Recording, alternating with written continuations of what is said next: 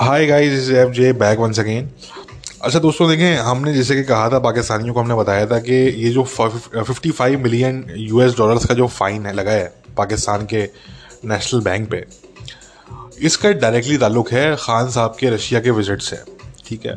अब यार बहुत से पाकिस्तानी हैं, वो ज़रा नहीं समझते इन चीज़ों को, बेचारे वो ना वो पढ़ते लिखते इतना कुछ है, तो उनको अंदाज़ा नहीं होता इन चीज़ों का कि दुनिया कैसे काम करती है। तो बात ये आती है भाई कि ऐसा होता है कि पहले तो ध्यान में रखें कि in today's world everything is politicised. पहली बात, अगर आप ये कहते हैं कि जी फला फला इंस्टीट्यूशन जो है वो पोलिटिसाइज नहीं है, तो आप गलत है। ठीक है। Everything in today's world is politicised. क्यों? क्योंकि ये दौर है फिफ्थ जनरेशन वॉरफेयर का।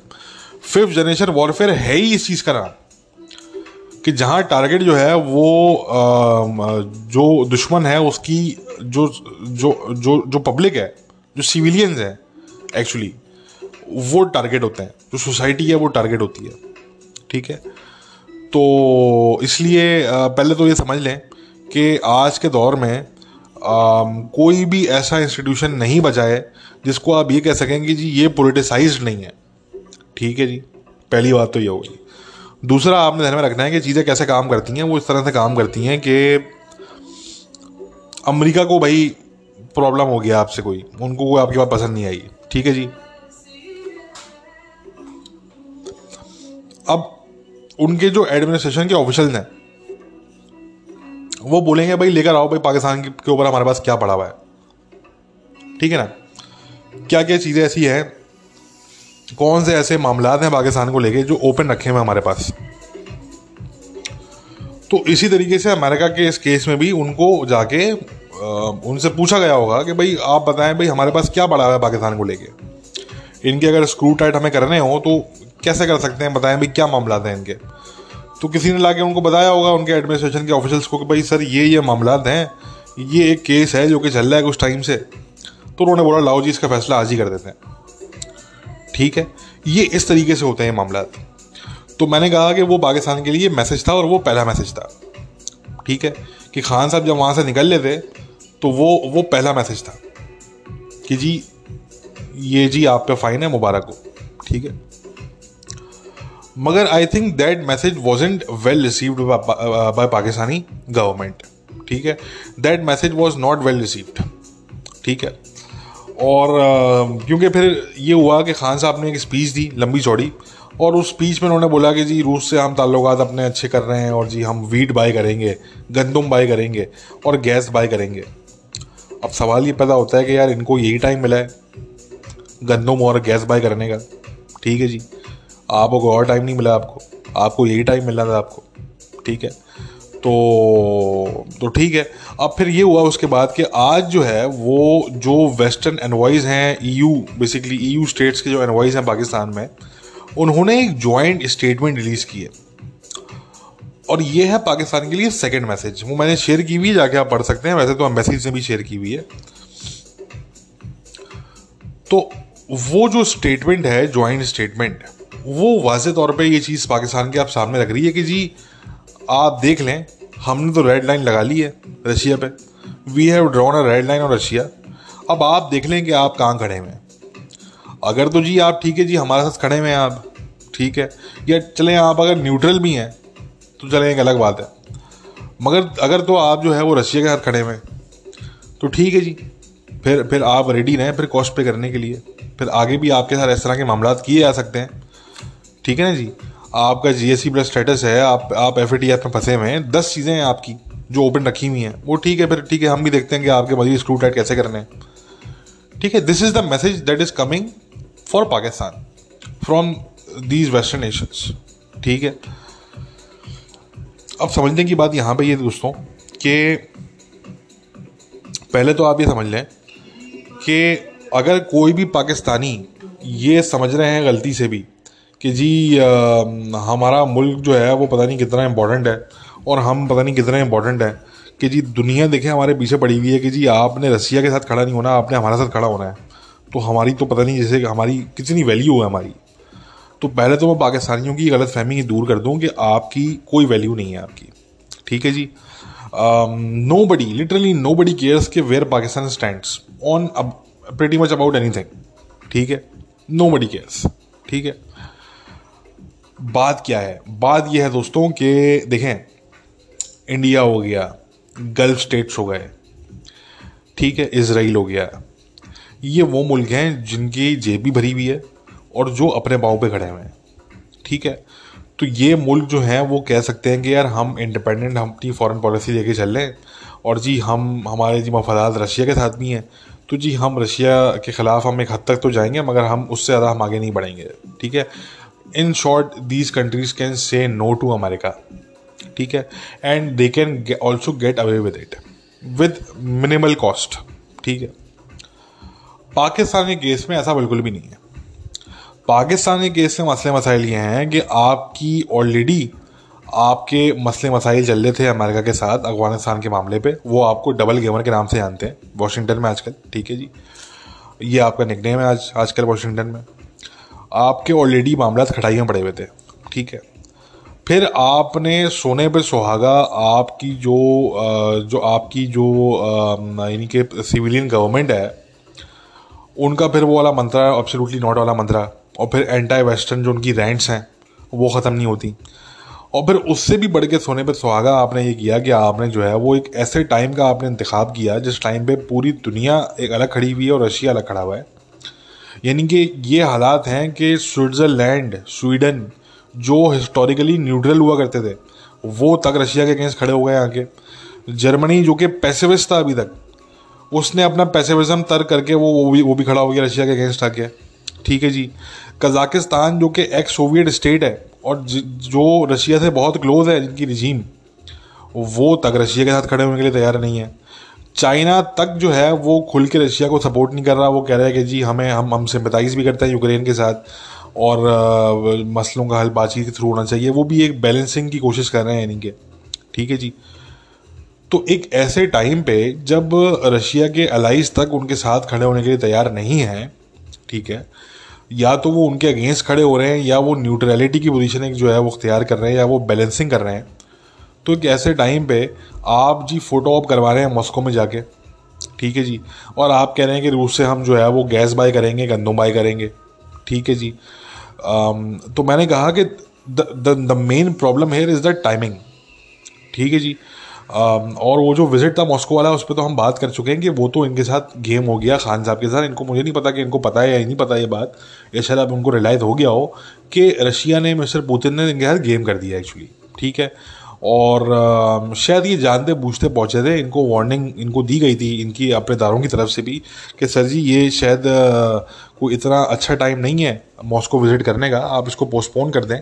मगर क्योंकि आप लोगों को पता है कि खान साहब की एक एरोगेंट एक नेचर है और वो किसी की बात नहीं सुनते, वो कहते हैं कि जी मैं बस सही हूँ और जो मैं कहूँगा वही सही है, तो इसलिए जो है वो तो पहुँच गए जी वहाँ पे। ठीक है, अच्छा वहाँ उससे विजिट से निकला वगला कुछ भी नहीं। ठीक है जी, कोई एक MOU, कोई एक एग्रीमेंट उसमें जो है वो साइन नहीं हुआ। ठीक है, तो हुआ ये कि एक तरफ तो आप ये कह रहे हैं कि जी हम किसी ब्लॉक का हम हिस्सा नहीं बनेंगे, जो कि अच्छी बात है, आप ना बने भाई। ठीक है जी, मुबारक हो, आप ना बनो, कोई नहीं कह रहा कि आप किसी के ब्लॉक का हिस्सा बनो। ठीक है जी, कोई नहीं मरा जा रहा।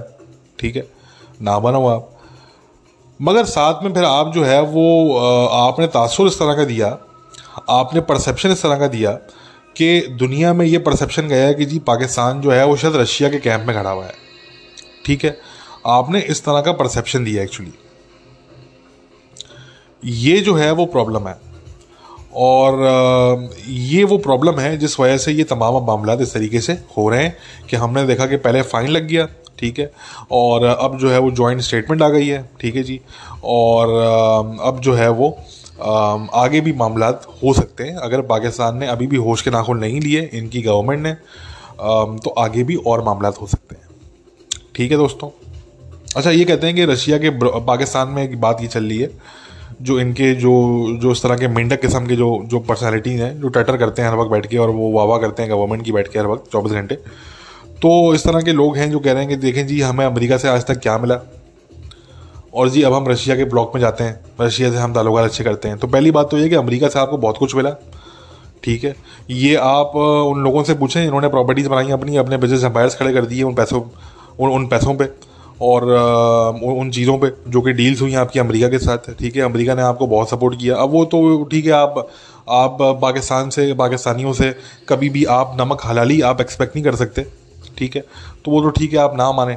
अब वो तो आप कहते हैं कि जी हम नहीं मानते, तो चलें ठीक है, आप ना माने। मगर चलें, आप अगर अमेरिका के उसको नहीं भी मानते एहसानों को, तो आप कम से कम ये देखें कि जो रशिया है भाई, वहाँ से क्या मिलना है आपको।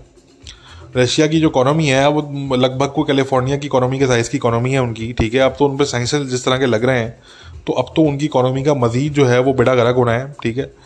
और रशिया जो है वो ना आपका कोई इतना बड़ा कोई डिफेंस पार्टनर है, हालांकि यूक्रेन के साथ आपके डिफेंस टाइज भी हैं बड़े अच्छे। तो ना तो जो है वो कोई रशिया आपका कोई इतना कोई इंपॉर्टेंट आपका कोई जो है वो अलाय है, और ना आपके कोई इतने अच्छे रिलेशन रहे। इनफैक्ट रशिया आज भी इंडिया के साथ खड़ा होना प्रेफर करता है, वो आपके साथ खड़ा होना प्रेफर नहीं करता।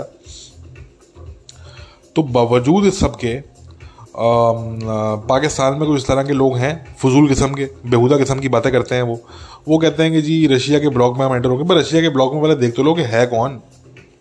उनके ब्लॉग में पहले देख तो लो कि है कौन एक्चुअली। उनके ब्लॉग में है North Korea, Venezuela, Cuba, Iran, Syria, ये मुल्क हैं रशिया के ब्लॉग में एक्चुअली, ठीक है जी। तो मगर फिर भी वो कहते हैं कि जी हम रशिया के ब्लॉक में जाएंगे, तो चलो ठीक है, शौक पूरा कर लो जाके आप। ये अगेन ये वही चीज़ है जो कि इन्होंने की थी उस टाइम पे, जब इन्होंने सऊदी अरबिया को तड़ियाँ लगाई थी कि जी हम, अगर आप हमारा कश्मीर में साथ नहीं देंगे तो जी हम जो है वो जाके टर्की के साथ और कतर के साथ हम जाके एक अलग ब्लॉक बना लेंगे। ये बिल्कुल वही हरकत है ये, ठीक है। ना उस वक्त कुछ हुआ था और ना अब कुछ होना है एक्चुअली, ठीक है। क्योंकि अगेन ये वो फैंटेसीज हैं जो कि पाकिस्तानियों को सेल की जाती हैं पाकिस्तान की पॉलिटिकल एलीट की तरफ से। और पाकिस्तानी इनको बायस लिए कर लेते हैं, क्योंकि पाकिस्तानी जो है वो पढ़ते लिखते नहीं हैं, वो जाहिल हैं बेचारे, और उनको जाहिल रखा हुआ है या वो खुद जाहिल हैं, ये तो एक बड़ी डिबेट है। मगर पाकिस्तानी क्योंकि पढ़ते लिखते नहीं हैं इन चीज़ों के बारे में, तो इसलिए उनको कोई भी चूरन जो है वो दे दिया जाता है, ठीक है। और वो चूरन वो खा भी लेते हैं और उनका पेट भी भर जाता है उससे, ठीक है। तो यही जो है वो चूरन दोबारा उनको दिया गया खान साहब की तरफ से।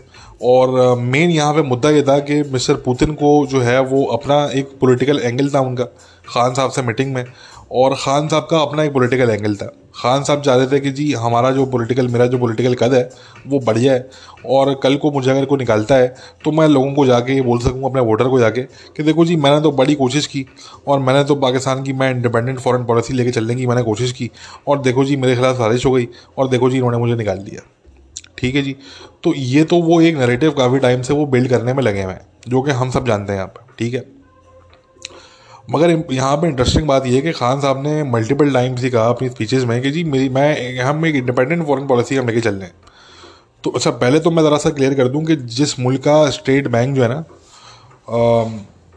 वो आईएमएफ के कंट्रोल में हो, तो कौन सी इंडिपेंडेंस कैसी इंडिपेंडेंस वो तो छोड़ दें आप, ठीक है ना। ये लॉलीपॉप तो आप किसी और को दे जाके, ठीक है। दूसरी बात यह है कि मेरा यहाँ पे अगेन एक मासूमाना सवाल मेरा है कि ये जो खान साहब बार बार कह रहे हैं कि हमारी फॉरेन पॉलिसी इंडिपेंडेंट है, ये कहीं पाकिस्तानी इस्टेब्लिशमेंट की तो बात नहीं कर रहे हैं, ठीक है। क्योंकि ये तो पाकिस्तानी इस्टेब्लिशमेंट जो चाहती है कि ये हमारे अमेरिका के साथ ताल्लुकात अच्छे रहें, हमारे वेस्ट के साथ ताल्लुकात अच्छे रहें, क्योंकि ज़रा उनको अंडरस्टैंडिंग है, वो पढ़ते लिखते हैं, वो समझते हैं इन चीज़ों को, ठीक है। वो उनके पास एक्सपर्ट्स हैं, वो बड़ा उस पर काम वो करते हैं, वो उनके अंदरूनी बड़े इस पर जो है वो स्टडीज़ होती हैं, तो वो समझते हैं कि यार पाकिस्तान के इंटरेस्ट कहाँ पे हैं, ठीक है ना जी। और वो उनको पता है कि यार पाकिस्तान के जो ट्रेड टाइज हैं, पाकिस्तान के और जो मुख्तलिफ मामलात हैं, वो वेस्ट के साथ अटैच्ड हैं वो, ठीक है जी।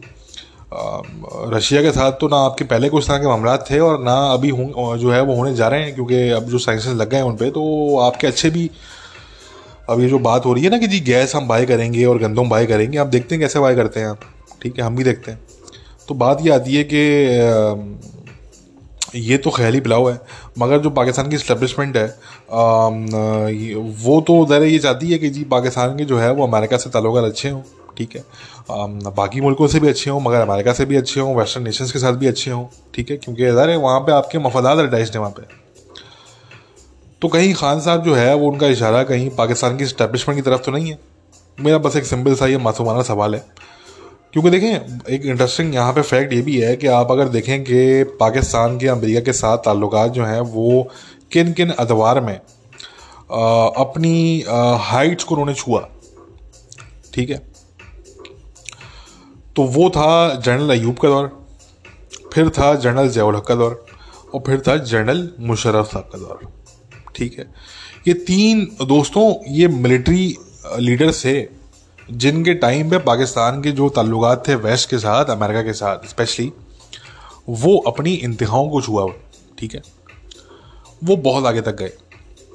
तो अब अगर खान साहब हमें ये कहते हुए नज़र आ रहे हैं कि जी मैं एक इंडिपेंडेंट फॉरेन पॉलिसी लेके चल रहा हूँ, और वो फॉरेन पॉलिसी क्या है कि वो ये है कि आपने एंटी वेस्ट एक एटीट्यूड आपका है, वेस्टर्न यूरोप को कम्प्लीटली आपने इग्नोर किया हुआ है, वहाँ का कोई विजिट नहीं किया आपने आज तक जब से आप प्राइम मिनिस्टर बने, अमेरिका को आपने एब्सोल्युटली नॉट बोल दिया, ठीक है जी, और आप पर्सनल अटैक्स भी करते रहे अमेरिकन लीडर्स पे।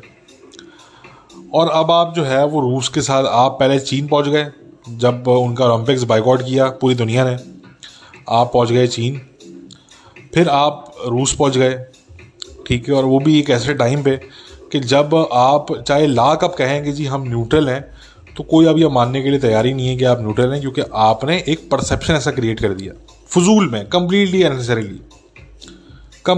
अननेसेसरीली आपने एक ऐसा परसेप्शन क्रिएट कर दिया कि अब ये परसेप्शन जा रहा है दुनिया में कि जी आप शायद रूस के साथ खड़े हैं, ठीक है जी।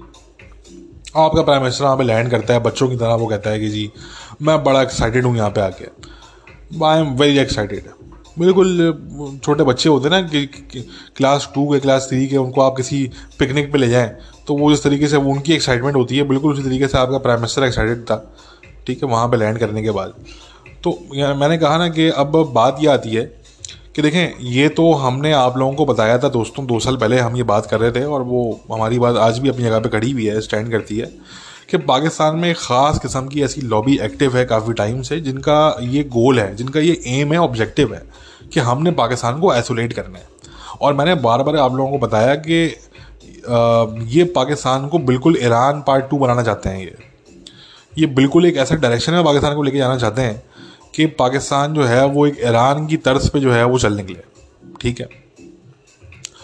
और तो ये तो जो चीज़ है वो अब आपके सामने है आज की तारीख में, कि पाकिस्तान जितना आइसोलेटेड है, जितना तनहा है पाकिस्तान आज की तारीख में, और जितने आपके मामलात बिगड़े हुए हैं दुनिया के साथ, और आगे भी आपके साथ कोई हाथ हो सकता है। वादे में मैंने कहा ना कि आपका GST प्लस स्टेटस है, FATF है, 10 मामलात आपके अटके हुए हैं, तो कहीं भी आपके साथ कोई हाथ अगर हो जाता है आगे आगे, तो फिर बात वो आती है कि खान साहब तो कह देंगे कि जी आपने घबराना नहीं है, मगर असल जो उसका इम्पैक्ट होगा दोस्तों, वो होगा पाकिस्तान के स्टेट पे, वो होगा पाकिस्तानी कौम पे, यानी कि उसकी जो कॉस्ट है वो बेयर करनी पड़ेगी पाकिस्तान के स्टेट ने और पाकिस्तान की कौम ने। वो कोई पॉलिटिकल पार्टी या कोई पॉलिटिकल इंडिविजुअल उसको बेयर नहीं करेगा, ये तो रफू चक्कर हो जाएंगे सारे के सारे, ठीक है। मगर वो जो कॉस्ट है ना, वो फिर पाकिस्तान को, पाकिस्तान की नेशन ने जो है वो फेस करनी होगी, ठीक है जी। तो बस ठीक है, फिर तैयार नहीं उसके लिए, सही है। और ब्लॉक खेलने का इनको बड़ा शौक है, तो ठीक है खेलें ब्लॉक, ठीक है। क्योंकि बात ये आती है कि हमने जैसे कि कहा कि पाकिस्तान को अपनी रियलिटी के हिसाब से चलना है, ठीक है। अपने कद से ऊंची छलांगे आप मारेंगे तो ज़मीन पे उतनी जोर से गिरेंगे, ये आपके साथ बार बार होता रहा है, मगर फिर भी आप नहीं समझते, आप नहीं सीखते, ठीक है जी। तो इसलिए अपनी रियलिटी के हिसाब से चलें। इंडिया या गल्फ स्टेट्स ये बिल्कुल अफोर्ड कर सकते हैं कि वो अमेरिका को नो बोल दें, वो बोलेंगे नहीं जी हम एक हद तक हम आपके साथ खड़े हुए हैं, मगर हम रूस के ख़िलाफ़ हम एक हद से आगे नहीं बढ़ेंगे, ठीक है। वो तो ये कर सकते हैं, वो तो ये अफोर्ड कर सकते हैं, क्योंकि वो अपने पाँव पे खड़े हुए हैं और उनकी जेब भरी हुई है, ठीक है। मगर आप ये नहीं कर सकते, आप ना ही इंडिया हैं और ना ही आप गल्फ स्टेट्स हैं, ठीक है जी। आपके लिए ये करना बड़ा मुश्किल है, क्योंकि आप जो वो जो कटोरा लिए लिए घूमते हैं आप दुनिया भर में, ठीक है ना जी। तो उससे ये होता है कि फिर आप अब इस वक्त जो हैं वो आपके जो बहुत से मामलात हैं वो अटके हुए हैं वेस्टर्न नेशंस के साथ, ठीक है। वेस्टर्न इंस्टीट्यूशंस हैं जो कि आपको फाइनेंशियल एड भी प्रोवाइड करते हैं, वो आपको ह्यूमैनिटेरियन एड भी प्रोवाइड करते हैं, वो हर किस्म की आपकी हेल्प भी करते हैं, ठीक है। तो वरना ठीक है, रूस से आप पे खरीदें, गंदम खरीदें, गैस खरीदें, उसकी कॉस्ट है वो आप पे करें, ठीक है ना जी। एक तो कॉस्ट होगी उस गंदम की और गैस की, और एक कॉस्ट होगी उस डील की, इस पूरे मामले की, ठीक है ना। डबल कॉस्ट आपने पे करनी होगी। तो ठीक है, फिर आप पे करें, फिर तैयार रहें आप वो पे करने के लिए, ठीक है। तो खैर ये तो मामला हो गया पाकिस्तान को लेके। पाकिस्तानियों को हम एक हद तक ही समझाते हैं, क्योंकि पाकिस्तानियों का असल में ये होता है कि पाकिस्तानी जो है ना, उनका क्योंकि जो पॉवर्टी ऑफ थॉट है वो इतना ज़्यादा है, और वो उसका ये आलम है कि उनको जो है वो सस्ते नारे और सस्ते स्लोगन्स उनको ज़्यादा अच्छे लगते हैं, और वो ज़्यादा उनको अच्छी तरीके से समझ में आते हैं। और अगर कोई उनको कोई पते की बात को बताता है तो वो उसको गालियाँ देते हैं लोग, ठीक है। तो इसलिए हमने तो लास्ट ईयर इनको अफगानिस्तान के सोई जो है वो वार्न किया था। अब इनकी पिटाई हो रही है ड्यूरेंट लाइन पे, हर हफ्ते कुछ ना कुछ होता है। तो वो अब वो ऐसा ऐसा समझ में आ रहा है वो। तो इसलिए इनका ये होता है कि इनको अगर वक्त से पहले आपको समझाएंगे तो इनकी समझ में नहीं आता, तो इसलिए इनको आप इनके हाल पे छोड़ देते हैं, वो ही ज़्यादा बेहतर है। जब इनको जो है वो वक्त की मार कहते हैं ना, वक्त की मार पड़ेगी तो इनको खुद ही समझ में आ जाएगा फिर, ठीक है ना। इनका यही हाल है, इनका और कोई हाल नहीं है, ठीक है। अच्छा, आगे बढ़ते हैं दोस्तों। देखें, बात ये आती है कि मॉस्को जो है ना, रशिया, मैंने कहा कि उनकी जो कैलकुलेशन है वो डीरेल कर गई हैं। और देखें, बाद अगर ऐसा होता है कि आप as a head of state आपको डिसीजन लेते हैं, कोई बड़ा डिसीजन, ठीक है, जैसे मिस्टर पुतिन ने लिया, मगर फिर कुछ अरसे बाद ऐसा हो जाता है कि चीज़ें आपके कंट्रोल में नहीं रहती, और हालात आप पे कंट्रोल में नहीं रहते, बल्कि हो कुछ यूँ जाता है कि आप हालात के मोहताज हो जाते हैं, ठीक है जी। ये चीज़ देखना बड़ा इंपॉर्टेंट है किसी भी कॉन्फ्लिक्ट में, कि रूस ने ठीक है जी इन्वेजन तो कर ली, मगर अब बात यह है कि अब रूस और मिस्टर पुतिन हालात के मोहताज हो चुके हैं, ठीक है। और ये बहुत ही गहरी बात है और बहुत ही समझने वाली बात है ये। तो इस वक्त जो है वो मिस्टर पुतिन के कंट्रोल में सिचुएशन नहीं रही, ठीक है। देखें, अब इस वक्त बात ये आ गई है कि उनके लिए बहुत ज़रूरी है कि वो जल्द अज जल्द मिलिट्री विक्ट्री क्लेम करें। अगर वो जल्द मिलिट्री विक्ट्री क्लेम नहीं करते तो उनको अपने डोमेस्टिकली उनको बड़े जो है वो सीरियस थ्रेट्स का सामना करना पड़ सकता है, जिसमें मिलिट्री कू हो सकता है, जिसमें बहुत सी चीज़ें जो है वो क्योंकि देखिए रशियन बिलियनेयर्स पे अब सैंक्शन लग चुके हैं, और अब रशियन बिलियनेयर्स जो है वो हमारे सामने आ रहे हैं स्टेटमेंट्स लेके अपनी, और वो कह रहे हैं कि जी हम इसके खिलाफ हैं वॉर के, और हम इसको सपोर्ट नहीं करते। क्योंकि देखिए बिलियनेयर जो है वो बिलियनेयर होता है, जो बिजनेसमैन है वो बिजनेसमैन होता है, ठीक है। At the end of the day उसको अपने बिजनेस की परवाह होती है, वरना वो बोलता है कि जी कौन मिस्टर पुतिन और कौन रशिया, ठीक है। हमारा पैसा, हमारा बिजनेस, हमारी वेल्थ ज़्यादा इंपॉर्टेंट है हमारे लिए। तो जहां आपके बिलियनेयर्स आपके अगेंस्ट होने लगे, जहां पे आपकी मिलिट्री के जो ऑफिशियल्स हैं टॉप के, वो आपके जो स्ट्रेटेजी है उसके खिलाफ होने लगे, ठीक है ना,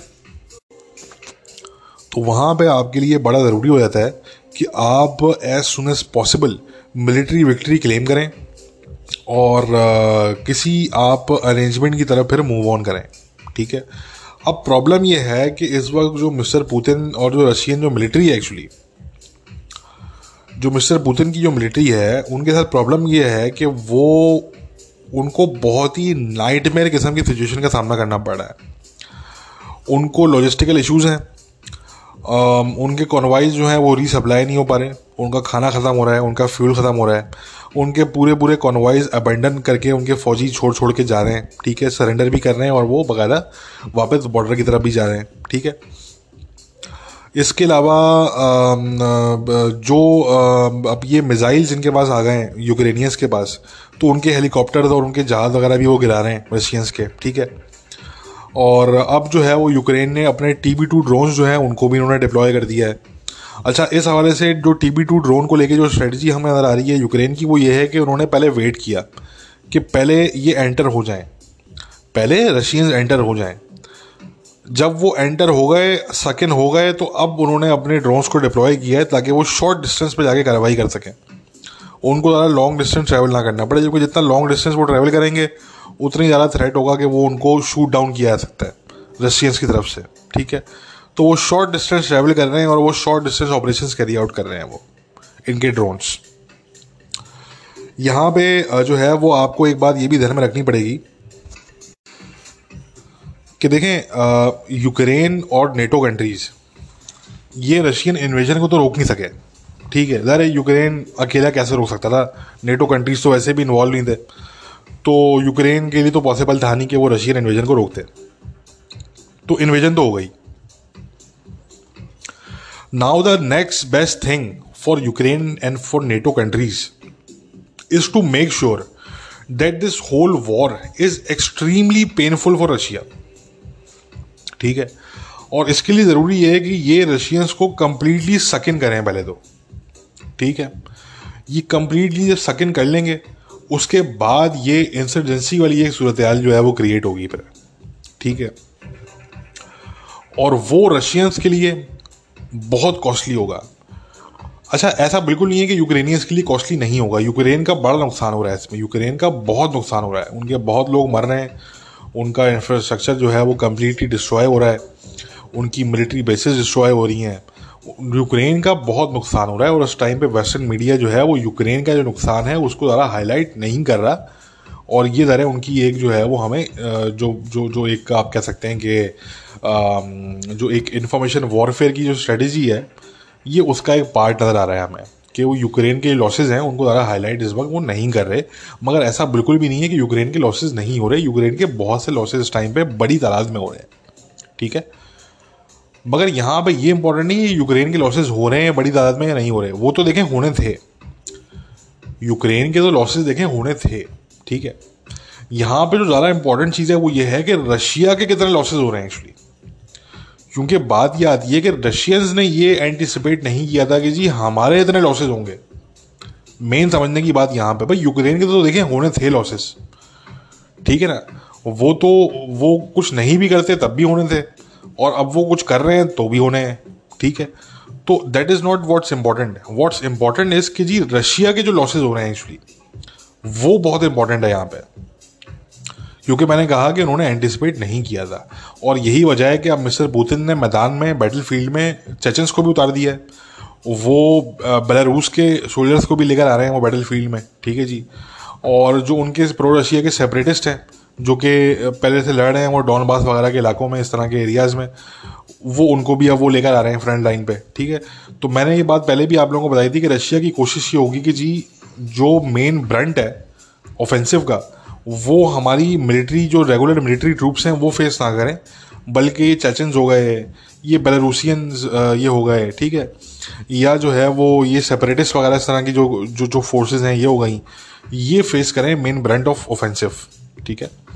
और इनको पीछे सपोर्ट करने वाली जो है वो रशियन आर्मी हो, ठीक है। तो मैंने कहा कि इस टाइम पे रशिया को बड़े प्रॉब्लम्स का सामना है, लॉजिस्टिकल उनके इश्यूज हैं, ठीक है। उनके जो जो जो मोरल का बहुत बड़ा इशू है कि उनकी फ़ौज में मोरल नहीं है इस टाइम पे बिल्कुल भी रशियन आर्मी के अंदर, ठीक है। और एयर सुपीरियॉरिटी वो इस वक्त गेन नहीं कर सके अभी तक, ठीक है। They are still trying to gain air superiority but they have failed to do that so far, ठीक है। तो ये तमाम जो है वो मसले मसाइल हैं जो कि उनको इस टाइम पे फेस करने पड़ रहे हैं, और ये इनके लिए एक बहुत ही बड़े हेडेक के तौर पे ये चीज़ सामने आ रही है। देखें जो हिस्टोरिकली न्यूट्रल नेशंस थी, स्विट्ज़रलैंड, स्वीडन, या जो एक पैसिफिस्ट एक किस्म की एक नेशन थी जर्मनी, वो तक जो है वो अब रशिया के अगेंस्ट खड़ी हो गई हैं, और जिस किस्म की सैंक्शंस लगाई जा रही हैं रशिया पे ये बहुत ही सीरियस नेचर की सैंक्शंस हैं। मैं भी एक्सपेक्ट नहीं कर रहा था, मैंने भी पहले बड़ा लाइटली लिया सैंक्शंस को, क्योंकि मैंने वाकई में ये एक्सपेक्ट नहीं किया था कि इतने सीरियस नौयत के सैंक्शंस लगा सकते हैं ये लोग रशिया पे। मगर वो जिस लेवल के सैंक्शंस वो लगा रहे हैं और अभी वो मज़ीद लगाने जा रहे हैं, तो ये तो रशिया के लिए बहुत बड़ा इसका मैसिव इम्पैक्ट होगा रशिया की इकोनॉमी पे, ठीक है। वो ऑलरेडी पढ़ना तो स्टार्ट हो ही गया है वो इम्पैक्ट, मगर उसका जो फुल फ्लैज जो स्कोप है वो अभी तक हमारे सामने नहीं आया, उसमें अभी कुछ हफ्ते मज़ीद लगेंगे, और फिर वो हमारे सामने भरपूर तरीके से आना शुरू होगा, और फिर हम देखेंगे कि उसका कितना बड़ा इम्पैक्ट होगा रशिया की इकोनॉमी पे, ठीक है। तो अगेन ये एक बहुत जो है वो एक ऐसी चीज़ है कि जो सैंक्शंस हैं इनको लाइटली नहीं लेना चाहिए, ठीक है। ये बहुत ज़्यादा डैमेज करने जा रहे हैं रशिया को, और ये बात रूस भी जानता है अच्छी तरीके से, ये बात मिस्टर पुतिन खुद जानते हैं, और इसलिए वो एक नर्वस हैं इस टाइम पे। अब मैंने कहा ना कि अब सूरत एक ऐसे मरहले में एंटर हो चुकी है कि अब मिस्टर पुतिन हालात के मोहताज हैं। अब उनके कंट्रोल से चीज़ें बाहर निकलती जा रही हैं और वो मोहताज होते जा रहे हैं हालात के। और ये बड़ा डेंजरस हो जाता है, क्योंकि यहाँ पे ऐसे माहौल में अगर कोई भी छोटी सी भी मिस कैलकुलेशन हो जाए तो उसका फिर बड़ा जो है वो संगीन किस्म का जो है वो बड़ी संगीन नौयत का उसका इम्पैक्ट पड़ सकता है। ठीक है ना। तो लोग बहुत से कह रहे हैं कि जी वर्ल्ड वॉर 3 हो सकती है वो, मैं तो उस पर बिल्कुल बिलीव नहीं करता कि वर्ल्ड वॉर 3 हो सकती है। मगर हाँ, ऐसे माहौल में कोई अगर मिस कैलकुलेशन किसी से हो जाए, ठीक है ना, किसी साइड के किसी शख्स से, किसी किसी कोई बटालियन से या किसी भी ऐसी एंटिटी से फ्रॉम इधर साइड कोई छोटी सी भी मिस कैलकुलेशन अगर हो जाती है तो मामला एस्केलेट कर सकता है। ठीक है। और वो बड़ा सीरियस, फिर मजीद सीरियस, अभी ऑलरेडी वो बड़ा सीरियस मामला है मगर वो मजीद फिर जो है वो कशीदगी की तरफ जा सकता है। तो वो मिस कैलकुलेशन की जरूरत में तो हो सकता है, मगर इस टाइम पे ना मिस्टर पुतिन चाहेंगे और ना इस टाइम पे नेटो कंट्रीज चाहती हैं कि ये जो है वो कोई मजीद बड़ी एस्केलेशन हो। तो इस टाइम पे जो हमें वेस्टर्न स्ट्रेटेजी नज़र आ रही है वो मल्टी प्रोंग स्ट्रेटेजी है। एक तरफ तो उन्होंने इकोनॉमिक वॉरफेयर, फाइनेंशियल वॉरफेयर का ऐलान किया है उन्होंने कि जी हम फाइनेंशियल वॉर हम वेज करेंगे अगेंस्ट रशिया, और वो बड़ी सीरियस नौयत की वो फाइनेंशियल वॉर है। ठीक है। दूसरी तरफ वो सक इन करेंगे रशियंस को इन यूक्रेन और वहाँ पे उनको पेन देंगे। वो एक इंसर्जेंसी वाली सूरत हाल वहाँ पे होगी और वहाँ पे उनको जितना पेन वो दे सकते हैं उतना पेन वो देंगे। ठीक है जी। तो ये इस टाइम पे वेस्टर्न जो नेशंस हैं उनकी ये स्ट्रेटजी हमें नज़र आ रही है। और अगेन इसमें इंडिया जो है वो एक बड़ा बैलेंसिंग एक एक्ट जो है वो प्ले करने की वो कोशिश कर रहे हैं। उन पर बहुत प्रेशर है इंडिया पे इस वक्त। ठीक है। मगर आई थिंक कि इंडिया की जितनी पोजीशन स्ट्रॉन्ग है और जो एक इंडिया खुद अपने तौर पे एक जो स्ट्रॉन्ग एक नेशन है, तो मैं समझता हूँ कि वो ये प्रेशर सस्टेन भी कर लेंगे and they will get away with it. ठीक है। और अगर आप इसराइल को देखें तो इसराइल ने तो देखें रशिया की इन्वेजन को कंडेम भी किया है। वो ह्यूमैनिटेरियन एड ही भेज रहे हैं यूक्रेन। उन्होंने अभी डॉक्टर्स का एक पूरा यूनिट भेजा है अपना। ठीक है। और वो सिंपैथाइज भी कर रहे हैं यूक्रेन से। ज़ेलेंस्की जो है वो इस वक्त इसराइल में हीरो है यहूदियों का। और but at the same time Israel जो गवर्नमेंट है वो वेस्टर्न नेशंस को ये भी बता रही है कि जी इससे ज़्यादा आप हमसे एक्सपेक्ट ना करें रशिया को लेके। ठीक है, हम यूएन में वोट कर देंगे आपके फेवर में। ठीक है, हमने स्टेटमेंट वगैरह दे दी है, मगर यह है कि इससे ज़्यादा आप एक्सपेक्ट ना करें, क्योंकि रशिया के साथ हमारे भी जो है वो टाइज़ हैं और वो टाइज़ हमारे लिए इंपॉर्टेंट है। और वो टाइज़ दोस्तों बेसिकली सीरिया के हवाले से हैं। जो सीरिया का मामला है उसमें इसराइल और रशिया की एक कोऑपरेटिव एक जो है वो उनका एक रिलेशनशिप है। तो इसलिए सीरिया के मामले को लेके मैं समझता हूँ कि जो इजरायलीज़ हैं वो ये नहीं चाहेंगे कि जी हमारा जो है वो रशिया के साथ कुछ तरह का मामला बिगड़ जाए कि हमें सीरिया में जो है वो रशिया पेन दे। ठीक है, वो इसराइल के लिए बुरा होगा। तो इसलिए जो है वो इसराइल भी एक balancing act sort of play कर रहा है, बट स्टिल उन्होंने यूक्रेन से सिम्पैथाइज किया है और रशियन इन्वेजन को उन्होंने कम से कम कंडेम किया है। ठीक है। जो गल्फ स्टेट्स हैं उनकी हमें जो है वो ज़रा इस तरह की पॉलिसी दिख रही है कि they are simply reluctant to stand with American against Russia. और उनकी ये पोजीशन है रशिया को लेके कि जी हम रशिया से हमें शिकायत नहीं है और जी हम उनके साथ कोऑपरेट कर रहे हैं, हमारे बड़े अच्छे टाइज़ हैं और वो हम कंटिन्यू रखेंगे। ठीक है। और यहाँ पे बात ये भी आती है कि देखें जो गल्फ स्टेट्स हैं उनके कुछ ग्रीवेंसेस भी हैं यूरोपियन कंट्रीज़ को लेके और अमेरिका को लेके। ठीक है। वो ये समझते हैं कि जी ईरान के मामले पे जो वेस्ट है वो प्रो ईरान ज़्यादा है और वो हमारे हामी कम है, और उन्होंने जो है वो वेस्टर्न नेशंस ने ईरान को प्रॉप अप किया है। तो जी इसलिए अब हम जो है वो ठीक है, अगर हमें जो है वो चाइना के साथ या हमें रशिया के साथ अगर हमें अपने ताल्लुकात को इन्हेंस करना पड़ रहा है, परसू करना पड़ रहा है, तो वो हमारी ज़रूरत है और वो हम करने का हम हक रखते हैं। ठीक है। तो गल्फ स्टेट्स की पोजीशन है ज़रा उनको उन पे भी प्रेशर है, बट वो भी प्रेशर को सस्टेन कर लेंगे क्योंकि अगेन वो अपने पाँव पे खड़े हुए हैं और वो उनकी जेब भरी हुई है। ठीक है। जब आपकी जेब भरी होती है, जब आप अपने पाँव पे खड़े होते हैं, किसी के आप मकरूज़ नहीं होते, किसी के आसानों तले आप दबे नहीं होते। ठीक है जी। और सबसे इंपॉर्टेंट बात आपकी जेब भरी होती है। बार बार मैं ये बात कर रहा हूँ, आपकी जब जेब भरी हुई होती है, क्योंकि that is the key thing. ठीक है। तो फिर आप अफोर्ड कर सकते हैं। You can also say no to America, you can also say no to the West. ठीक है। मगर जब आप पाकिस्तान होते हैं, जब आप कटोरा लिए लिए घूमते हैं 24 घंटे दुनिया भर में, ठीक है, और हर किसी से आप जो है वो मांगने के लिए आप तैयार बैठे हुए होते हैं, लोन भी आप ले रहे हैं तो जी आप फाइनेंशियल एड भी ले रहे हैं, ठीक है जी, आप ह्यूमैनिटेरियन एड भी पकड़ रहे हैं आप जहाँ से आपको मिल रही है। तो जब आप पाकिस्तान होते हैं और आपकी जेब खाली होती है, सबसे बड़ी बात, जब आपकी जेब ही खाली हो, तो फिर आप ये नहीं कह सकते कि जी हम इंडिपेंडेंट हैं या हम एब्सोल्युटली नॉट बोल देंगे उनको, ठीक है ना। फिर आपके लिए अगर आप ये करते भी हैं तो फिर उसकी कॉस्ट आपको पे करनी पड़ती है, और वो मेजर कॉस्ट होती है। अगर इंडिया को या गल्फ स्टेट्स को कोई कॉस्ट पे करनी भी पड़ेगी अपने स्टैंड की, तो वो मिनिमल कॉस्ट होगी, वो बड़ी माइनर सी कॉस्ट होगी, ठीक है। मगर पाकिस्तान को अगर कोई कॉस्ट पे करनी पड़ती है तो वो कॉस्ट पाकिस्तान के लिए बहुत ज़्यादा संगीन होगी, मसला ये आता है। तो इसलिए पाकिस्तान जो है वो, जो बेचारे पाकिस्तानी इस तरह के लोग हैं जो पढ़ते लिखते नहीं हैं और वो अपना बार बार कंपैरिजन करते रहते हैं इंडिया के साथ या बाकी मुल्कों के साथ, तो उनको ये समझना चाहिए कि पाकिस्तान ना तो इंडिया है, ना वो सऊदी अरेबिया है, और ना वो इसराइल है, ठीक है जी। पाकिस्तान पाकिस्तान है, ठीक है।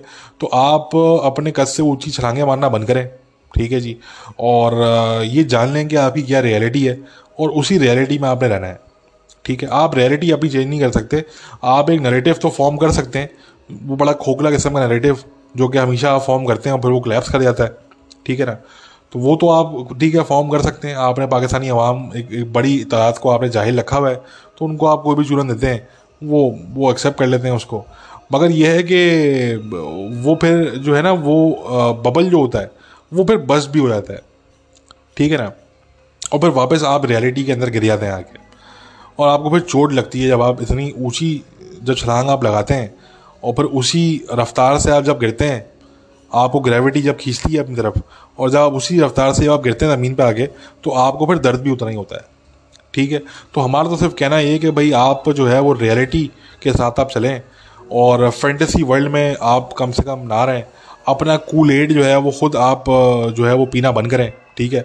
तो तब तो जो है वो कुछ हो सकता है, वरना ठीक है जी, वरना फिर आपको वक्त, अगर मैंने कहा ना वक्त की मार जो होती है उसकी आवाज़ दूर तक जाती है फिर, ठीक है जी। तो फिर वक्त की मार का फिर आप बस फिर वेट करें फिर आप, ठीक है ना। तो खैर दोस्तों, आज के पॉडकास्ट में हम इतनी बात करेंगे। मैंने कहा कि रशिया की कोशिश ये है कि एज सुन एज पॉसिबल वो मिलिट्री विक्ट्री क्लेम करें। आने वाले 2 दिनों में, 3 दिनों में, 4 दिनों में उनकी कोशिश होगी कि वो इसको रैप अप करके मिलिट्री विक्ट्री क्लेम करें, ठीक है। मिलिट्री विक्ट्री क्लेम करने का मकसद ये बिल्कुल नहीं है कि उनके जो मसले मसाइल हैं यूक्रेन के साथ वो हल हो जाएंगे, वो बातचीत की तरफ जाएगा मामला, शायद नेगोशिएशंस की तरफ जाएगा मामला, ठीक है। मगर मिलिट्री विक्ट्री जो है दैट इज़ समथिंग डिफरेंट, और मिलिट्री विक्ट्री वो क्लेम करना, वो चाहते हैं कि हम एज सुन एज पॉसिबल हम इसको क्लेम करें, ताकि जो डोमेस्टिक उनको प्रेशर है, जो रूसियों की तरफ से प्रेशर है उनको, ठीक है ना, वो कम से कम उसको जो है वो टैकल किया जा सके, ठीक है। तो ये जो है वो मामलात हैं। We can only hope for the best. Again हमारी सिंपथीज़ जो हैं वो यूक्रेन के लोगों के साथ मौजूद हैं, और जिस ब्रेवरी के साथ, जिस करेज के साथ वो लोग लड़ रहे हैं, तो यही वजह है कि इस टाइम पे पूरी जो दुनिया है लगभग वो उनके साथ है और वो उनसे सिंपथाइज़ करती है। जो प्रो रशिया मुल्क भी हैं उनकी जो एक्चुअली सिंपथीज़ हैं अंदर से, वो तो यूक्रेन के साथ ही हैं, ठीक है ना। चाहे फिर आप वो इंडिया की बात करें, चाहे वो आप किसी और मुल्क की बात करें, जो भी कॉन्शियसनेस जो जिनकी जो है वो अलाइव है, और जो समझते हैं कि जी यूक्रेन के लोग इस टाइम पे बड़ी बहादुरी से लड़ रहे हैं और उनके साथ जो है वो ये ज़्यादती हुई है, तो उनकी जो सिंपथीज़ हैं वो यूक्रेन के साथ हैं। भले वो पब्लिकली वो कहें या ना कहें, मगर ये बिल्कुल है कि ऐसे बहुत से मुल्क हैं और उनके बहुत से ऑफिशल्स हैं, लीडर्स हैं मुल्कों के, जो इस टाइम पे लगभग खामोश हैं, बट अंदर से उनकी जो सिंपथीज़ हैं वो यूक्रेन के साथ है। और उसकी बड़ी सिंपल सी वजह ये है क्योंकि यूक्रेन के लोग और यूक्रेन की लीडरशिप अपने मुल्क के लिए लड़ रही है, ठीक है। वो हेल्प तो मांग रहे हैं दुनिया से, मगर ऐसा नहीं है कि वो अपने हाथ पे हाथ रख के बैठे हुए हों और वो दुनिया से हेल्प मांग रहे हों। वो खुद लड़ रहे हैं और फिर वो दुनिया से ज़रा हेल्प भी मांग रहे हैं, तो दुनिया फिर उनकी हेल्प कर भी रही है। एनीवे गाइस, अपना ख्याल रखिए, टेक केयर, बाय।